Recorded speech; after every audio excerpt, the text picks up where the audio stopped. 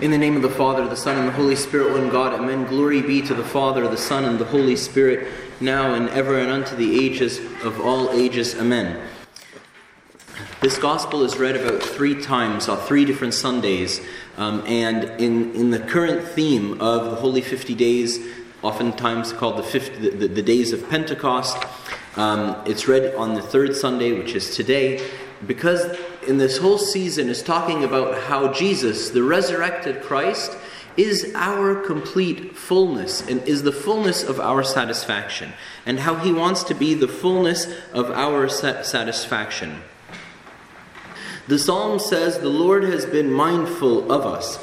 He will bless us. And it says he will bless us multiple times. It says, the Lord has remembered us and blessed us. He has blessed the house of Israel. He has blessed the house of Aaron. He has blessed those who fear the Lord, both small and great. The message today is indeed that God has blessed us and wishes to continue to bless us.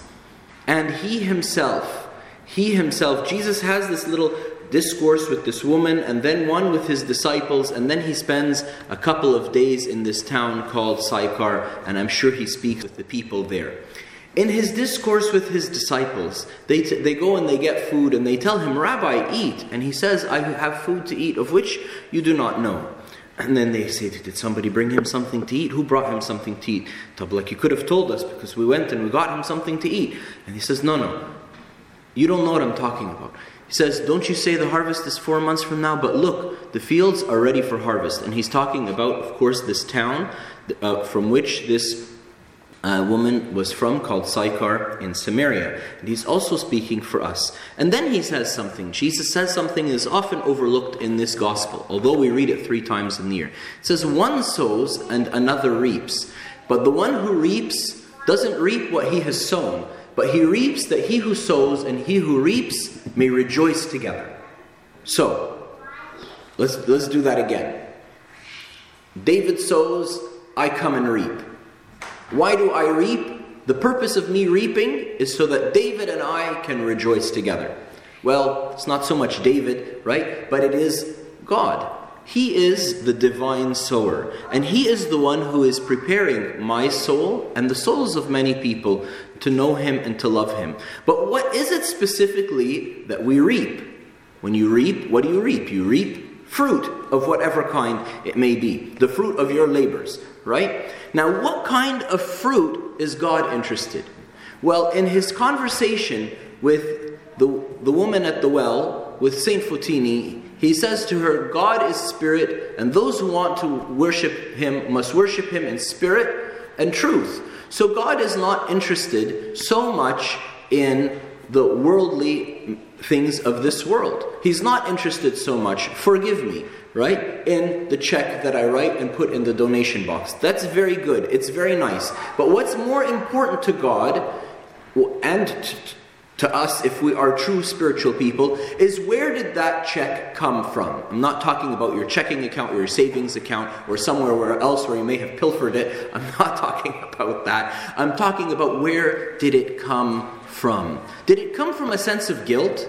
Did it come from wanting to cover something up that I've done? Did it come from a place of gratitude and thankfulness, a place of overwhelming joy at how small I am and how much God has looked on me and blessed me, as the psalm says? You see it can be very different. I took a simple example of money because that is Jesus took many examples of money because they're very tangible, so it's very easy to talk about. But we could take other examples. You choose to be kind to a colleague at work or a friend at school or your neighbor or whatever. Why do I choose to be kind to this person?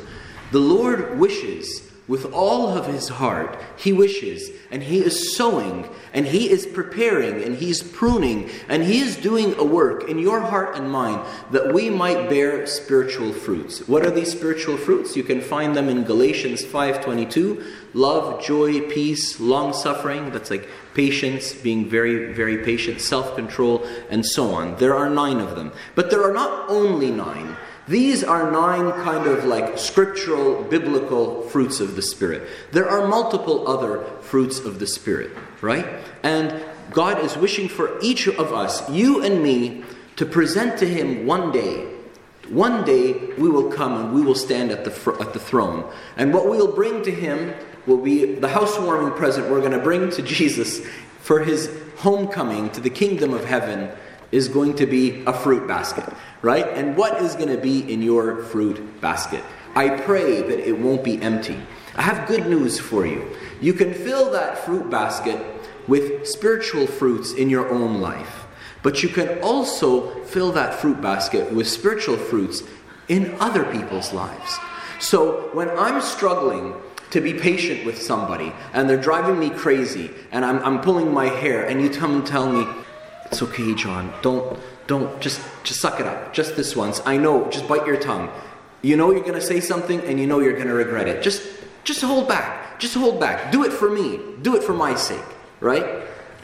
I remember when I was a kid, I was I got really angry with somebody. So my Sunday school teacher at the time, I was talking with him and I was in a rage. I was so angry. I was 14 or 15. And he looked at me, he goes to me, you look like you're going to explode. And I told him, yeah, I'm going to explode. He went to me like this, he goes, hit me. Hit me. Go on ahead, hit me. I told him, I can't hit you. I want to hit him, the person who had wronged me. And he said, no, just hit me. Hit me. Go ahead, hit me. And he kept telling me to hit him. Finally, I did. He went flying across the room. And I realized how much anger I had that I was willing to hurt somebody who was offering me only love. What was that person doing? What was he doing? He was reaping spiritual fruit. He was reaping spiritual fruit. Now, he may or may not have known what would come afterwards, and he may or may not know currently what did come afterwards, but a real and honest repentance of anger came afterwards, and a desire to never go back to that place came afterwards. There is spiritual fruit. Credited to Him. Credited to Him. God wants you, and He wants me to be smart. To be smart. Okay? You know you're not going to live here forever. You know you're not going to live here forever. So, does it make sense to invest here or invest somewhere else? Right? Earlier in the introduction to the Pauline, all due respect to all my beloved friends who are real estate agents, I was discouraging people from buying real estate where they are if they're going somewhere else. If you know you're going somewhere else and you know you're going to live there forever, now wouldn't it make sense to start investing and buying real estate over there? Especially if someone has promised you that in my Father's house are many mansions. And over there's a lot of good stuff. So, does it make sense for me to invest here, or should I be investing over there? And of course, I'm not talking about actually buying. I'm not talking about the physical and literal of buying and selling of property. Go on ahead and buy your property here on earth. But that's not the point. That's not the point. The point is where should my effort and my energy be? Should it be in growing my kingdom here, or should it be in investing in the kingdom in which I'm going to live in over there? I'm shy to say this example. I'm really shy to say this example, but I feel like I have to. You know what St. John Chrysostom says? St. John Chrysostom says, you know why nobody believes you when you preach? He's talking to the people of his time. He says, you know why nobody believes you when you preach? Nobody believes you because you're telling people, lay up treasures for yourselves in heaven, and they can hear the workmen building palaces behind your back. And they're saying, wait, here? Or wait, I don't understand. Sorry. Say that again. Lay up treasures in heaven, but you're laying up treasures over here. Right? So the Lord is telling us to lay up treasures for ourselves in heaven. And the treasure He's looking for is spiritual fruit. The treasure He's looking for is love, joy, kindness, peace, self-control, gentleness. And when we look at the Pauline, we find that we can get these fruits in ourselves, in our community, and in others. In ourselves, we find all the advice we need for it in the Pauline epistle. St. Paul tells us, set your mind on things above and not on things of the earth. If you want to go back and read it again, go read Colossians chapter 3. We read almost the entire chapter this morning. when we read the epistle of St. Paul in the liturgy this morning, Colossians chapter 3. And St. Paul is saying, now, if you have been raised with Christ, yes or no? Have you been raised with Christ? Yes. Okay. If you have been raised with Christ, then set your mind on things above. Set your mind on things with Christ. Why are you still thinking about things over here? If you've made a decision, if you have chosen, if you have believed, if you have repented, if you have gone and you've decided to walk the way with Christ, well, what? I don't understand. Why are you still... So he says, and he's very practical, he says, let us put off the old man, right? So let us put off the old man. So you change jobs, okay, but why are you still... Okay, before I was a policeman. Now I am a priest. But why are you still wearing your police uniform? Okay, let us put off the old man. Let us put off the uniform, the way of behavior of the old man. And he describes what these things are. Very practical. Anger, wrath, malice, blasphemy, filthy language, lying to one another, right? And so on. Right? And he says, because the new man is not Jew or Greek or slave or free. The new man is Christ. I want to tell you something. Every single time you read something in Scripture and you tell yourself, there's no way I can do this, a smile should be on my face from one ear to the other. Why?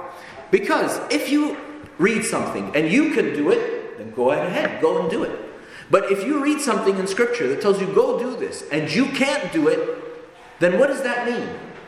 That God doesn't want you to do it? Why did He write it there? That God wants to do it in you.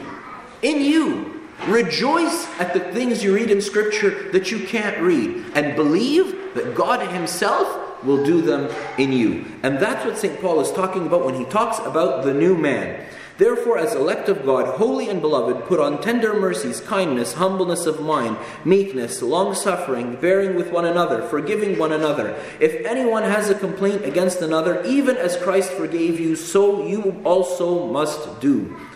But above all things, put on love, which is the bond of perfection. Who can do all of these things? I'm sorry to dash your hopes. Not me. Yes, I can try. I can try to forgive. I can try, but who can, with 100%, always and every day, be humble and meek and long-suffering and bear with others and forgive others? And if I have any complaint against anybody, say, just as Christ forgave me, I will forgive this person. I wish I could do that all the time. But to be honest with you, I'm not sure that I, in and of myself, can do that. And that's why I have hope. And I believe that by the grace of God, He Himself is working this in me. And that is the fruit which He is so delighted to receive from us. For us to reap. He is sowing it so that we can reap it. So that we can rejoice with Him, like we said. And then since we're on the topic of love, St. John's epistle comes up next. St. John chapter 3. And St. John says that we know we have passed from death to life.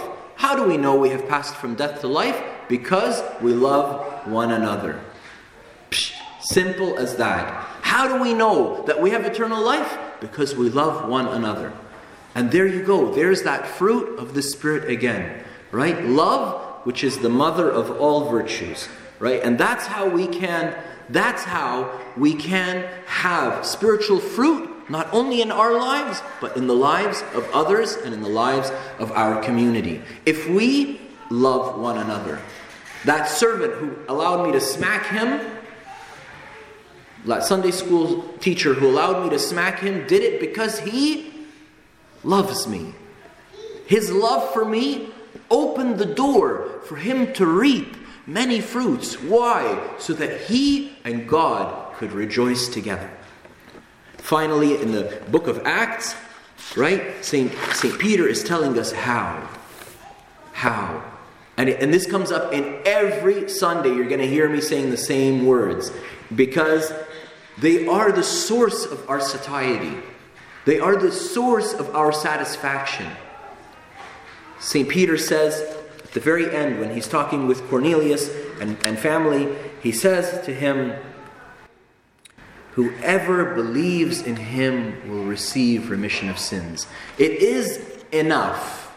It is enough for you to believe in him, for him to begin doing this work in you and getting you and me to do this work with him. With the goal of what? That he who sows, God, and he who reaps, you and me, may rejoice together in the fruits of the Spirit that he is working in you and me. Glory be to God forever and ever. Amen. I have sinned. Forgive me, my fathers and mothers.